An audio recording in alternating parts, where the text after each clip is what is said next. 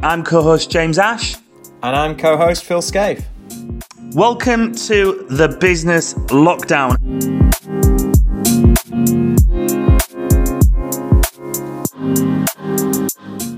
So welcome on today's show number 21 actually, I can't even, just checked, I can't believe we're 21 shows in, is Matt Dass. Matt Dass is a friend of mine, we've known each other for a few years. Matt runs Eon Visual Media and also Springfield Solutions. So welcome on episode 21, Matt, how are you doing? I'm very well, thanks James, thanks for having me on, it's a pleasure. No, it's our pleasure. First of all, you wear two hats with your businesses. So if you can delve into your businesses for us and for our audience, I'd love to find out more, please. Yeah, definitely, James. As you say, I've got two businesses. One is Eon Visual Media. We are a digital media production company. We produce websites, video, 2D, 3D animation, apps, and design and digital marketing. That's been running for about 30 years now in different guises. I've actually part-owned the business since 2003, and that's when it became the name that it's known now, Eon Visual Media Limited. And we work in a number of sectors, mainly healthcare. We do some work in sport, and more recently we're doing a lot of work in the food sector. And what we do in those sectors is help those businesses promote, educate, showcase their products, but also their way of working, and they try and educate people using digital media tools. So, for example, we could be developing an e-learning application that people use on their tablets, which will tell you about the benefits of using a particular product and how that combats a particular ailment, certainly in the healthcare sector. And we twin that quite nicely with our animation side of the business, which obviously explains how products work really well. So when we're talking about some complex things around healthcare, take the coronavirus for example, what that does to the body when it gets into the body, and then how those drugs stop it doing that or prevent it. We do that, a lot of that in 3D animation. So we've got a wealth and many years of experience in that. And then we combine it with our developers who then make the apps that link into CRM systems, sales systems and things like that. So they've got some quite intelligent sophistication behind them really. The way the business is structured is I 50% own the business with my business partner Steve Forster, and we have a guy called James Cherry, who I think you know, James. He sort of runs it on a day-to-day basis really, and then it's split into two halves. So we have like the web and the app development, or the techie geeky side, if you like. And then on the other side is like the creative side, which is all the 2D video, 3D animation and things like that. Where do you fall? Where's your preference, Matt, in those two areas? It's a really good question, that, because I trained originally as a graphic designer, and I did A-level art and things like that. So I guess I'm a creative at heart, but I think I really like technology, but not technology for technology's sake. Technology that's beneficial, I think, is the main thing that improves life, I think. So I do love gadgets, I do love tech. I'm not so good in terms of programming languages and the guts behind it, but I do love things that just work seamlessly and perhaps change people's behaviors as well, in terms of the way that they operate, and helps them operate more efficiently, I guess. So I've got a foot sort of in both camps, but I think predominantly I guess I'm a creative, artistic person at heart, I think. That's my missus, she'd tell you. And what's your favourite project that sticks out that you've worked on over the years in Eon Visual Media? Well, there's been some funny ones. We had to animate a a 3D erect penis for Durex, so that was quite right. Okay.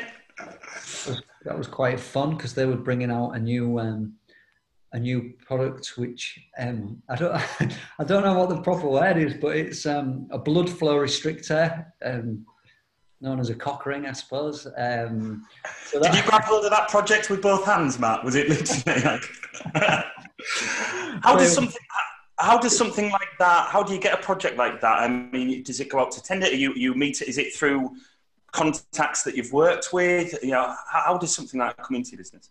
Yeah, I mean, we've worked with the Durex team for quite some time, really. So we've been working with Reckitt, RB Reckitt Benckiser for over 20 odd years now, probably 25 years.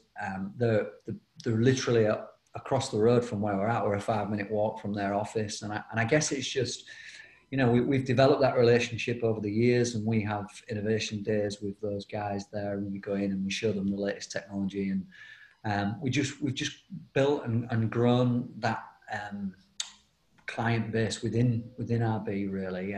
So when the 3D project came along, they came knocking. I think they had asked a couple of other people as well, but I think because of our understanding of the product range in particular. Mm-hmm. Not personally, may I add. Scientifically. Yeah, they came along and we had, it was a brilliant Friday afternoon meeting. You know, one of them meetings that you want to have on a Friday afternoon where you could almost crack the beers open type of thing. It was one of them. And we got this big projection screen on our wall at the offices, and they'd obviously done the research. And this woman was presenting this thing, and she pulled up some similar videos and animation that she'd got, and our screen's like 6 foot by 8 foot or whatever. So there's this massive erect penis, and she's like keeping a straight face behind it, and there's me and Lottie going. It's probably good he did have some beers in hand at that point. Oh yeah, I know. So yeah, so that's one that probably stands out for a number of reasons. But I mean, many moons ago, I worked on a massive project for Burger King, which was great. It was that in the States? Was that in America and Canada, was it, or was it just the States? Yeah, well, it was a global project, but it was actually done out of Miami because that's where their headquarters were. So everything was filmed and produced in Miami. So the project was probably about a 2 or 3 year project, and it was to develop all of their training tools on DVD globally. So if you was an employee of Burger King, instead of getting somebody to come and show you how to put your Whopper together, sort of leads on from Durex, this, doesn't it? I was just going to say, there's a running theme here, Matt. There is a running theme here. So if you wanted to find out how to put your Whopper together, you would use one of our DVDs that we'd produced, and we'd filmed it all in Miami, and then we'd done the programming back here in Hull, and they got shipped literally to sort of, I think they had about 12,000 restaurants across the world, and they was translated into all of those different languages. And that was the beauty of using DVD, because you could select the region you was in, and select the language you was in, and the content tailored to that particular region. So, silly thing, but for example, in the UK, we only have 1 tomato in our Whopper. In the States, they have 2 tomatoes. So there's all those regional variations. But using the technology behind DVD, you could jump out and just pick up that little bit of content that was different from the main strand of content. So right. That's why we chose to develop it in that. So that was a big project. It involved a lot of traveling. I guess it was my first real big, it was over $1 million, the actual project itself. So it was my first real massive project that I was sort of running, and I sort of inherited it a little bit off the previous multimedia manager at the time. So that stands out as a big project, and something that I really enjoyed. I really enjoyed the travel and working with the film crews and getting my head around and cutting my teeth really on such a big project. So that was a great experience, really. Did you experience some really positive kickbacks on that project once it's, were the connections, links in similar industries? Or, I mean, I imagine to be able to showcase that level of project as well, wouldn't do you any harm. Yeah, I mean, it was an interesting business case, really. And I guess it's an interesting business case on how not to do things, because what we experienced with Burger King was that it was all consuming. So it kind of took us over. Do you know what I mean? And without properly having a step back and a proper business head on, we just got, big name, massive project, award winning, winning awards off the back of it. Wow, this is fantastic. Allowing us to invest in equipment, invest in people for 2 or 3 years. It was great, but we was in it and we didn't see the bigger picture, because when Burger King took it in-house, that was 85-90% of all of our work. So it was like, shit, what do we do now? Yeah. So what did you do? What did you do, and how long was that process between realizing that it either was going to drop off, or did it drop off and then you realized? How did that look? Yeah. What we'd done was, when we'd got wind of them looking to bring it in house, because there was buying their own kit, and there was asking questions that sort of it got us thinking.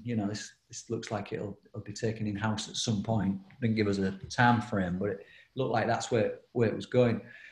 We managed to sign a contract extension for 6 months, so it gave us a little bit of breathing space and income for 6 months. Right, okay.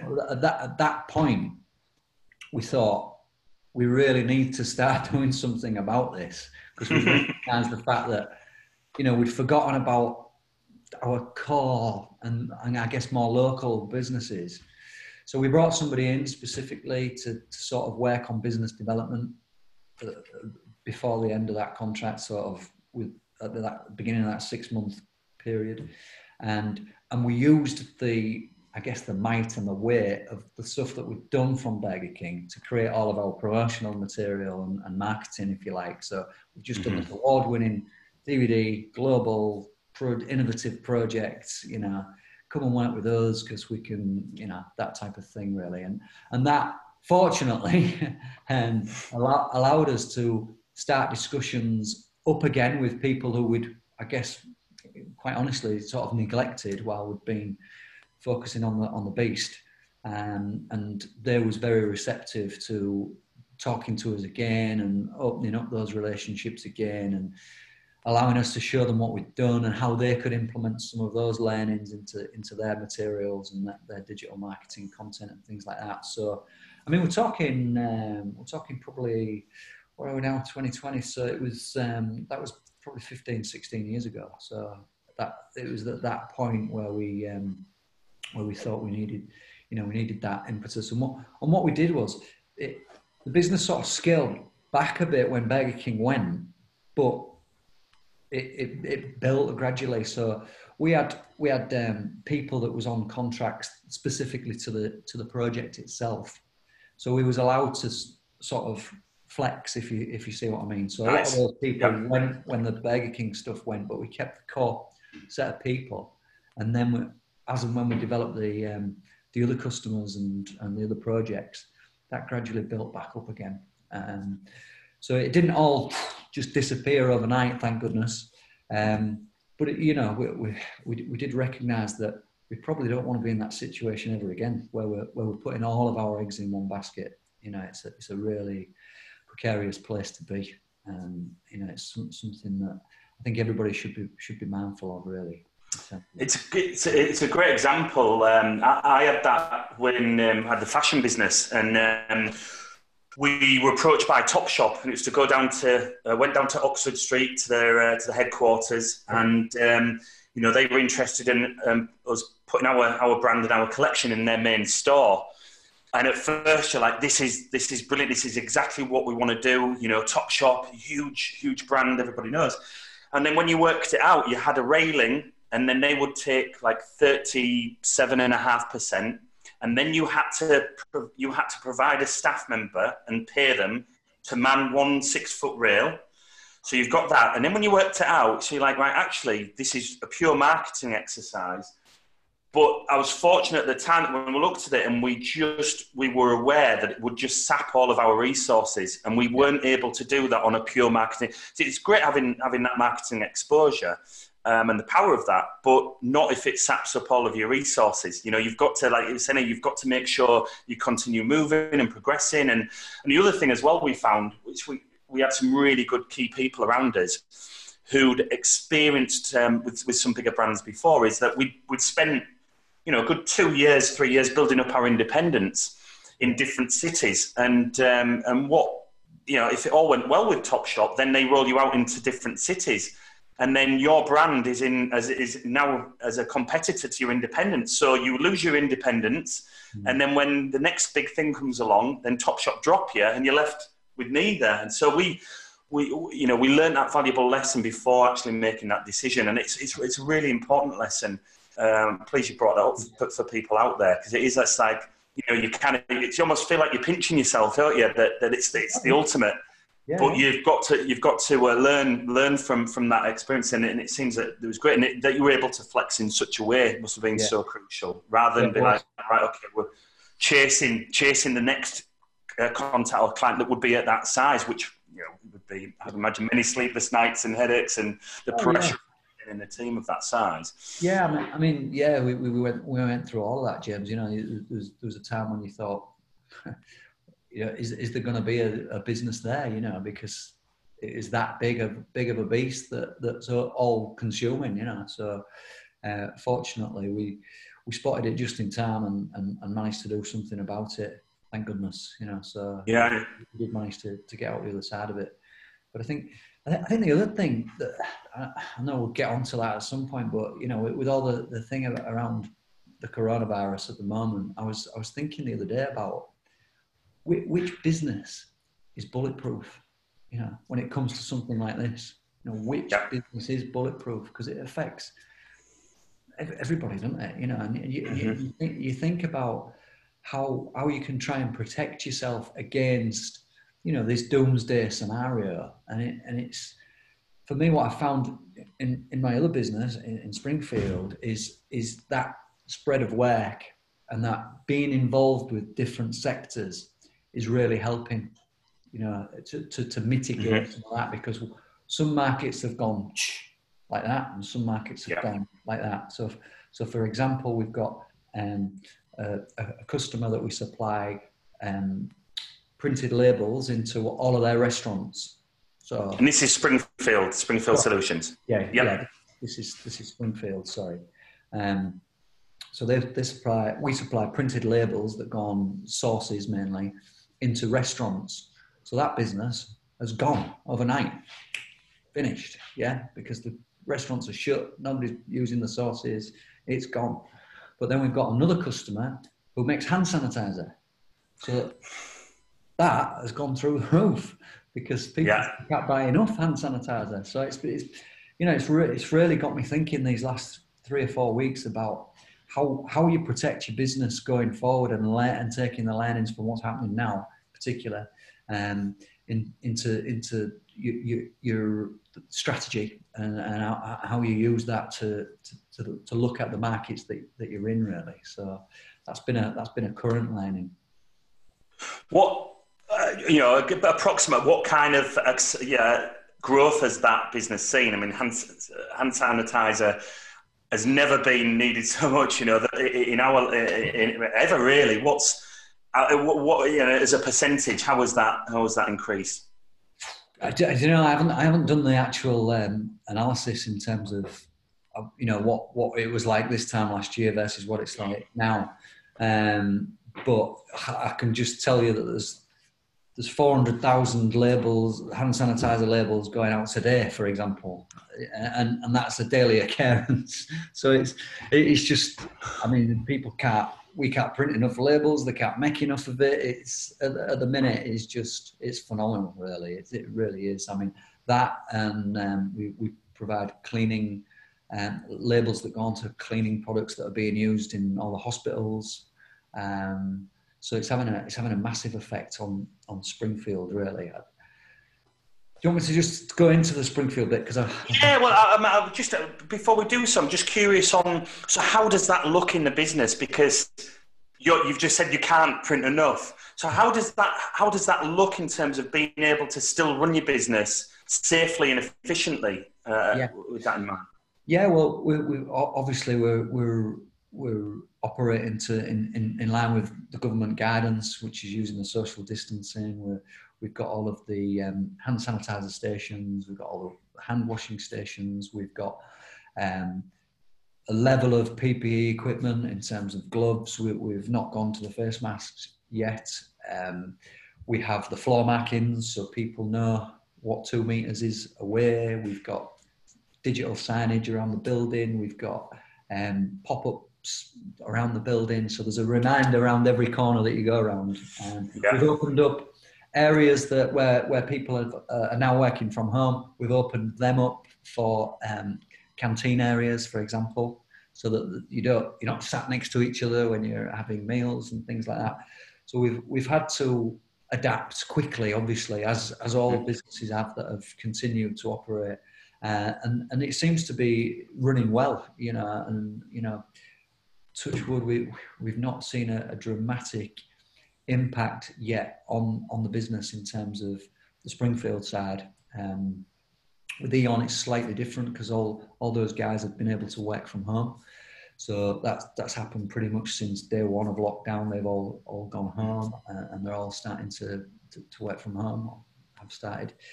Whereas here, where we're printing a physical thing that's a piece of equipment that's bigger than the room I'm sat in, and you can't do that. You need reels of paper, and you just can't do that at home. So on the scale of what we're doing it, so yeah, we've had to adapt and adjust. But where people can work from home, they have.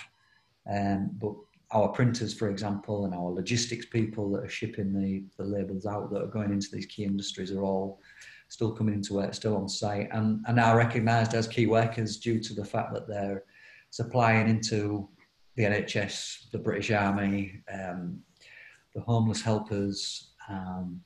We've just done some labels that have gone onto the oxygen tanks that they're using in NHS Nightingale, for example. So yeah, so the products that we're supplying the packaging for are getting used on the front line, basically. So that's obviously part of a key. And the other side, I've just dropped off. I've just come from the Aura Centre at the University of Hull. I've just dropped off our first batch of 3D printed head visors. So we've been 3D printing them as well.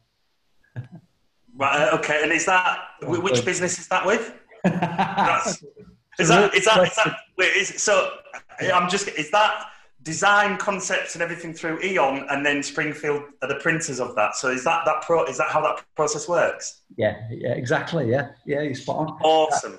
Yeah, because the print equipment sits within Springfield, but the design team sit within Eon. So that, yeah, exactly that. And so is that? Am I right in guessing that's where Springfield was born? If you're doing all of this work with Eon and you're sending it out to printers and stuff, and once you get to a certain point, does it just make sense that why don't we create our own printing company? No. I was on a roll as well. I was on a roll. No, Springfield's been going since 1975. I know. Right, I don't look that old. I'm actually 73. I'm saying nothing. So give us a little bit of a background into that business. And is that something you bought into, you took over, you became a partner with it? No, it's my dad's company. My dad founded Springfield in 1975, which, believe it or not, was actually a year before I was born. And he trained as a printer. So he worked for a company called Metal Box, which was based in Hull. And they printed directly onto metal sheets that were used for the likes of whiskey tins, for paint tins, those types of things. And it was quite a manual, quite a tough job. He actually got the job because my grandma, his mum, was the forewoman at the plant. And my dad didn't do very well at school. He's dyslexic. So my grandma was obviously a little bit concerned about him. You know, how's he going to get a job type of thing. And she pinched the results of the apprenticeship exam to get into the business and brought it home. He revised them. He went in and he got a job as an apprentice, working as an apprentice printer. That's how he got the job. So he worked there, and he worked there for a good few years, learnt his craft, learnt his trade, but then spotted a gap in the market, which was around a proofing service. So what they was doing is they was printing millions and millions and millions of sheets of flat metal that was being formed into these cans and whiskey tins and all that stuff. And then the customer would come and they'd go, that's not the right blue. You know, why have you used the wrong blue colour on that? So that was 1 million sheets in the bin. Oh, you know, shit, that's a lot of money. Or there's some text that's not quite right on there. So my dad had obviously worked in this, and he spotted a gap in the market for creating a proofing service. So he invested in a proofing machine, and not like now you send a print to your printer and have a look at it and make sure it's all right, and you know do what you can do now. Obviously that wasn't around in back in the early 70s.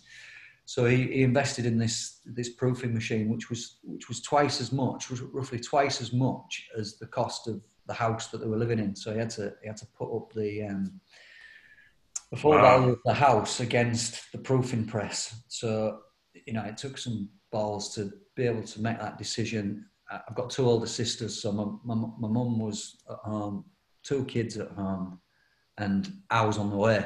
So it was like, talk about going. You know, all in for it, yeah, all in. So, you know, Springfield is all down to, you know, my dad taking that risk and working his balls off as well to make it work, because he went through some tough times and he built the business up.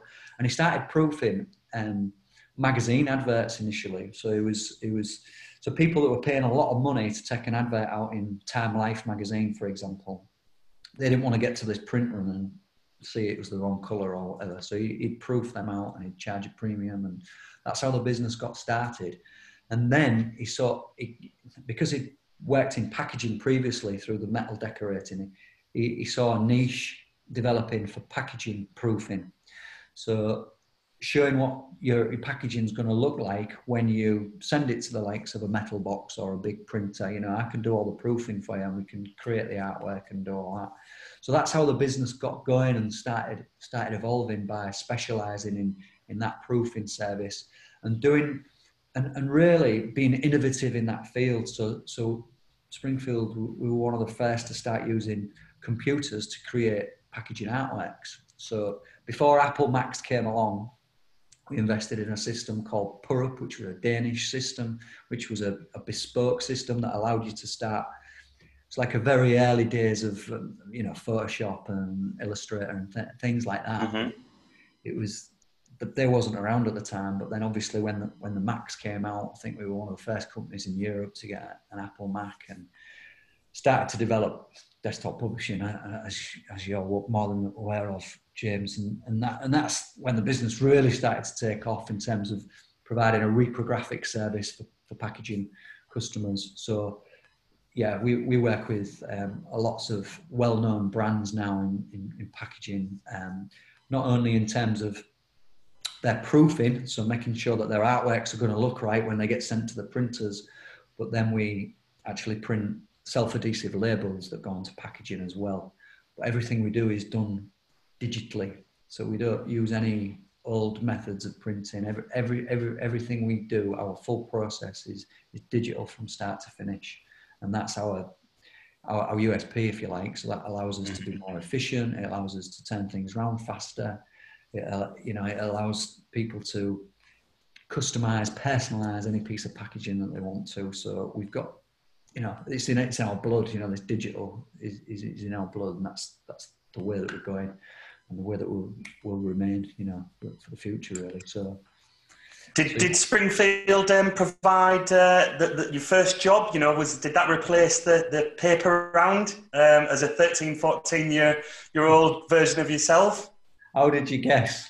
I was thinking, right, I'm going to have a go at this again and see if I can get back on my roll. But yeah, what was that? I guess that was inevitable, right? That I've been coming to work since I was about 12, really, and wow, that's been because I was a bit of a lad and a bit of a bad lad. I used to get into a few scrapes and a bit of trouble, so I used to have to work for nothing in the summer holidays just to pay off all the police fines. It's true. Wow. Okay, interesting. So yeah, I've been coming in, ever since I can remember, really, and it's actually how I met my wife. So my wife started as a 17-year-old apprentice working for Springfield, and I was coming in. So she's a couple of years older than me, and I was like a 15-year-old lad coming in on a summer holidays doing work, and that's how we first met. We didn't get together when I was 15, but that's how we first met. We got together after that, but that's how we met. Wow. Matt, curious on the inside of things. Something I'd like to ask is, because you said that you've got the website, kind of you provide websites, and then you've got AR and VR. Now, on the face of that, it seems like we're seeing a decline in, just who are pure website developers, and with the likes of Wix now, where you can pay £8 a month to have your website, and you can set it up. There's tools there to create a website yourself. Have you seen a real decline over the past few years in the website stuff? And then with that in mind, because the app side, the VR, AR side of things, has that just rocketed? Yeah, I get. Yeah, it has. Yeah, you're spot on there in terms of the way that you can now build websites yourself quite effectively, efficiently, cheaply. This template-driven approach is, WordPress, Wix, whatever, it has sort of eaten into the sort of a website designer, developer, whatever you want to call it, business. But I think what we've always done as a website developer is we've not really gone after the business where, what you'd call a brochure website or something that showcases your business. We've always been more about integration in terms of how usability, going back to what I said earlier about myself, really, let's not use technology for technology's sake. Let's make it do something that's going to add value to your business.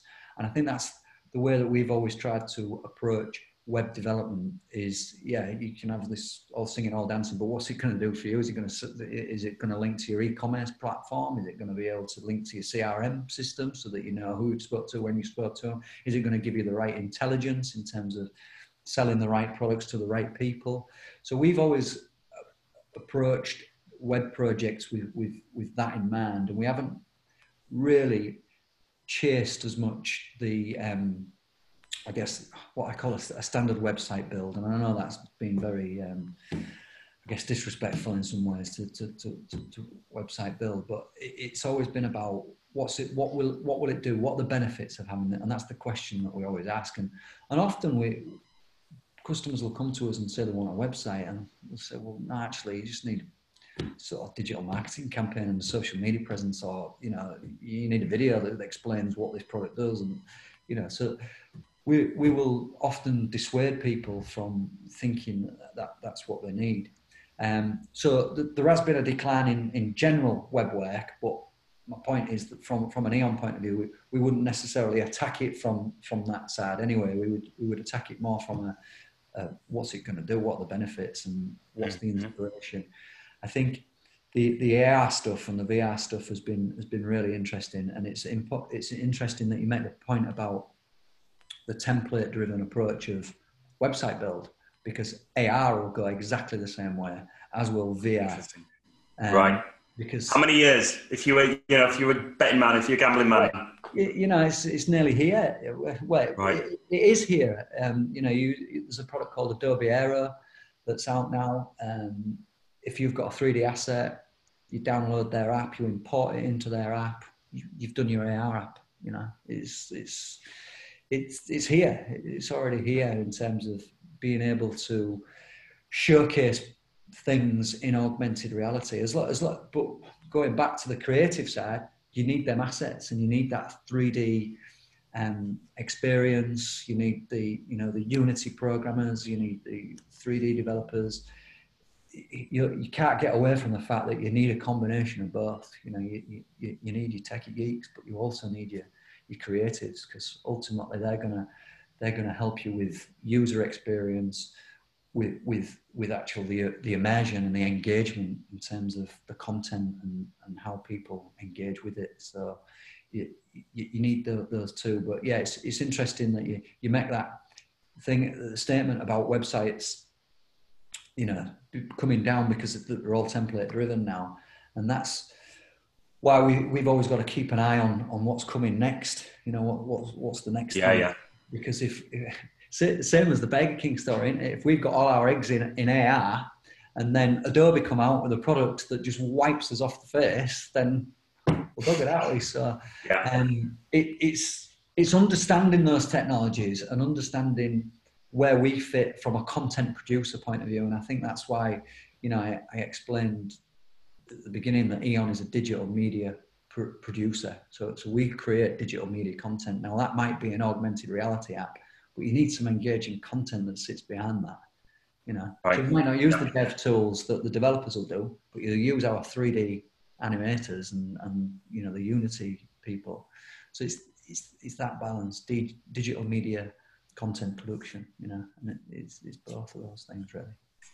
Awesome. Well, we're friends on Facebook, and it seems you're always out running. And I know you've done a number of charity runs with a friend of ours, Paul Spence, who's got Paul for Brain Injury. Is it Paul for Brain Injury or Paul for Brain Recovery? Paul for Brain Recovery. Paul for Brain Recovery, Paul Spencer. We've got him on the show this week, so I can't wait. I gave him a call. It's been a while since I spoke to him, and he asked how I'd been, and I kind of in a nutshell. And then I said, normally I'd catch up with you, I'd ask you the same, but I don't want to do that out now because I want to find out, when you're on the show, so it'll be authentic. But to give us a bit of insight into that, because we spoke the other day and the importance of exercise and you going out for runs for your mental well-being. So you talk to us about that and some of the runs that you've been on, because I know you've been in some weird and wonderful places.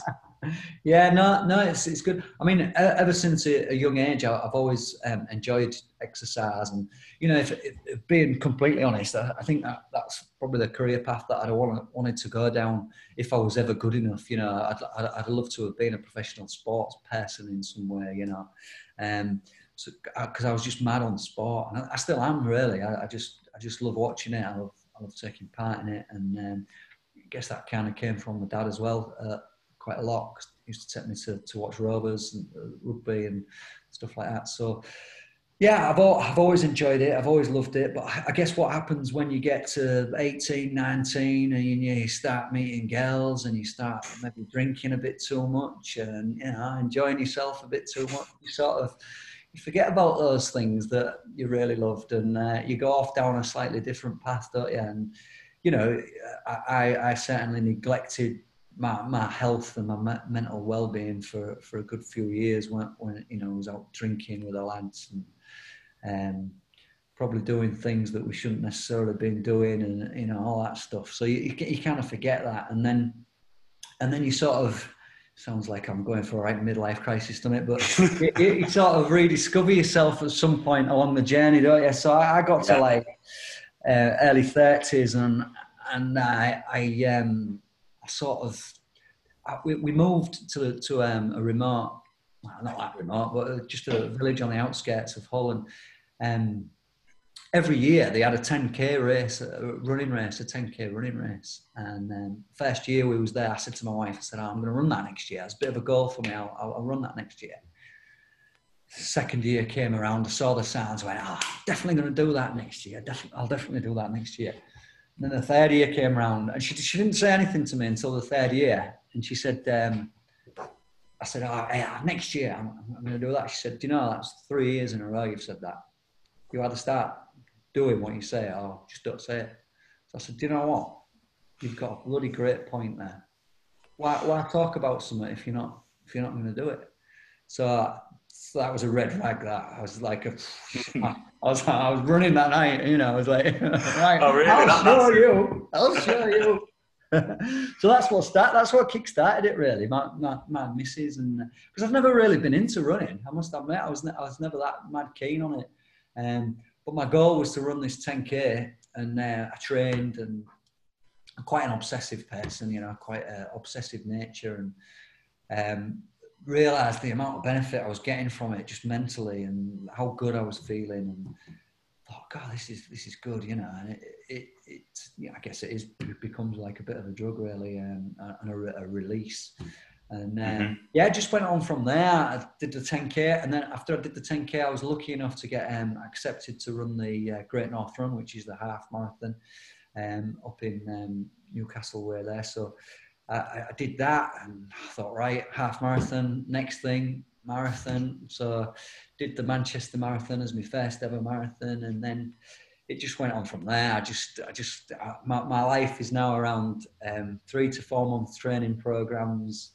I saw it. You put a picture up of your training program, and I looked at that and I thought, that's beyond my ability of to being able to focus and stuff like. Just you had it so structured, and it's quite anal with stuff like that. You know, if I get that goal, you know, that challenge like the wife put down, Christina, then I've got to get there, and my way of dealing with that is to sort of put some kind of structure to it, you know, and then I guess in some way I'll beat myself up if I don't do it, you know, and I guess mentally it's a mental challenge, not only the running but the fact that you've got to get up. So this morning I was up at 5:30, I did 8 miles, you know, and like last night I'm thinking, I should be in bed now, you know, I should be in bed, I've got to get up at 5:30, and it's that whole mental thing that.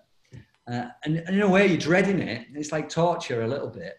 And then, as I'm running back down my drive this morning after doing 8 miles, I'm like, ready to take on the world now. I'm ready to take on the world, and it just gives you that release, I guess. And met Paul through a mutual friend. Was introduced to the great work that he's been doing with his charity, and his story is fascinating, and you'll obviously hear all about that next week. So yeah, and we just hit it off straight away. You know, we just got on. We was from the same area in Hull originally, and yeah, just you know, it was like we've known each other all our lives really. It was just, we just became really close almost instantly, and he had a passion for running and challenges, and we used to bounce that off each other. So he got the opportunity to run the New York Marathon. He said, "Do you want to do it with me?" I was like, "Yeah, I'd love to do a New York Marathon." And then our mutual friend, he came along as well, and we just had the time of our lives. You know, it was brilliant. It was one of the best experiences of my life, really, just running that marathon and spending time with the boys, and a bit of release at the end of it, and it was great. So we made a vow to each other that we would run the 6 majors, which are New York, Chicago, Boston, London, Berlin, and Tokyo. So we're sort of, how many left have we got to do? I think we're four in, and we've got Tokyo, and I've got London to do, but them two have got Boston to do. So I'm going to miss out on the Boston one, but they're going to do Boston first. I'm going to do London this year, hopefully, and then we're all going to finish in Tokyo next year. Wow. It's going to be awesome. So we're really looking forward to that. So yeah, it's great. And mentally, I think, we were talking about it before, weren't we, James, about how that release, everybody needs some release, and whether that's playing golf, whether it's baking, cooking, walking the dog, whatever it may be, I think it's so important for our mental health and our mental well-being that we have that release. And, like we spoke about, there are other releases which, you don't want to go down those paths. You want to stay on the healthy ones as much as you can. And I think it's so important, especially in business, when you need a clear head, and you've been at your desk 7-8 hours a day, and you need some space, whether that's in the middle of the day or at the end of the day or before the day starts.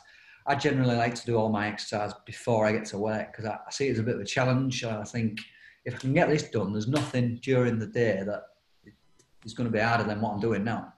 So there is nothing that's going to stop me. So that's the way I see it. And then sometimes I like to break my day up because I'm a morning person. So I have my exercise, and then I'm on it.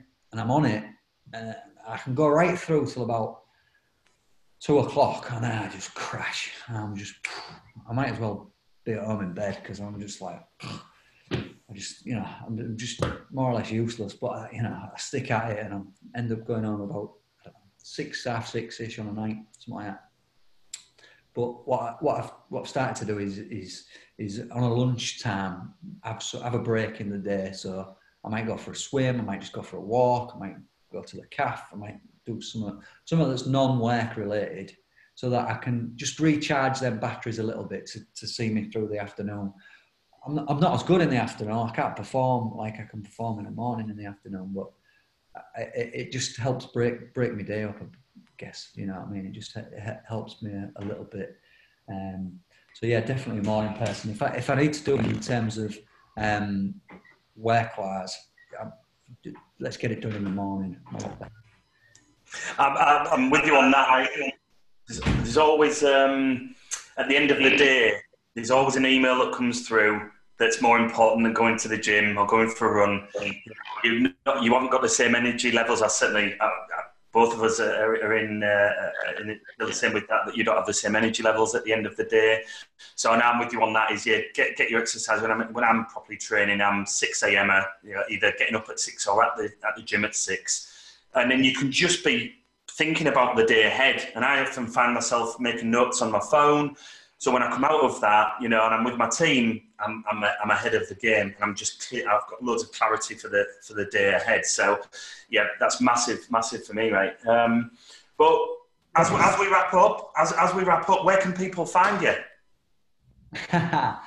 Yeah, well, we've got obviously both our websites, eon-media.com, which is the Eon website, and springfieldsolutions.co.uk is the Springfield one. But we are also on Twitter at Eon Media, at Springfield Souls, I think it is, Instagram, also LinkedIn. If you just search for either Eon Visual Media or Springfield Solutions, you should find us there. So give us a follow. And I'm just at Matt Das if people want to. I'm up to. It's a bit boring, really, isn't it? It's just about running and cooking and stuff like that. I like watching from afar. I like. It makes me smile watching from afar. I've done a couple of half marathons, and one being Paul's half marathon, and never. Yeah, I think my knees for the 3 months after were just like, when. They let me know that they'd done a half marathon and made me aware I shouldn't maybe do one again. So I'll watch from afar, mate, and give you a big thumbs up from a distance. But cracking, thanks for being on the show and offering the value you have. It's been great learning about your business and more about you as a mate as well. So take care of yourself, won't you? Yeah. Thanks a lot, buddy. Mate. That's great. Cheers, bud. See you soon. Cheers. Bye-bye.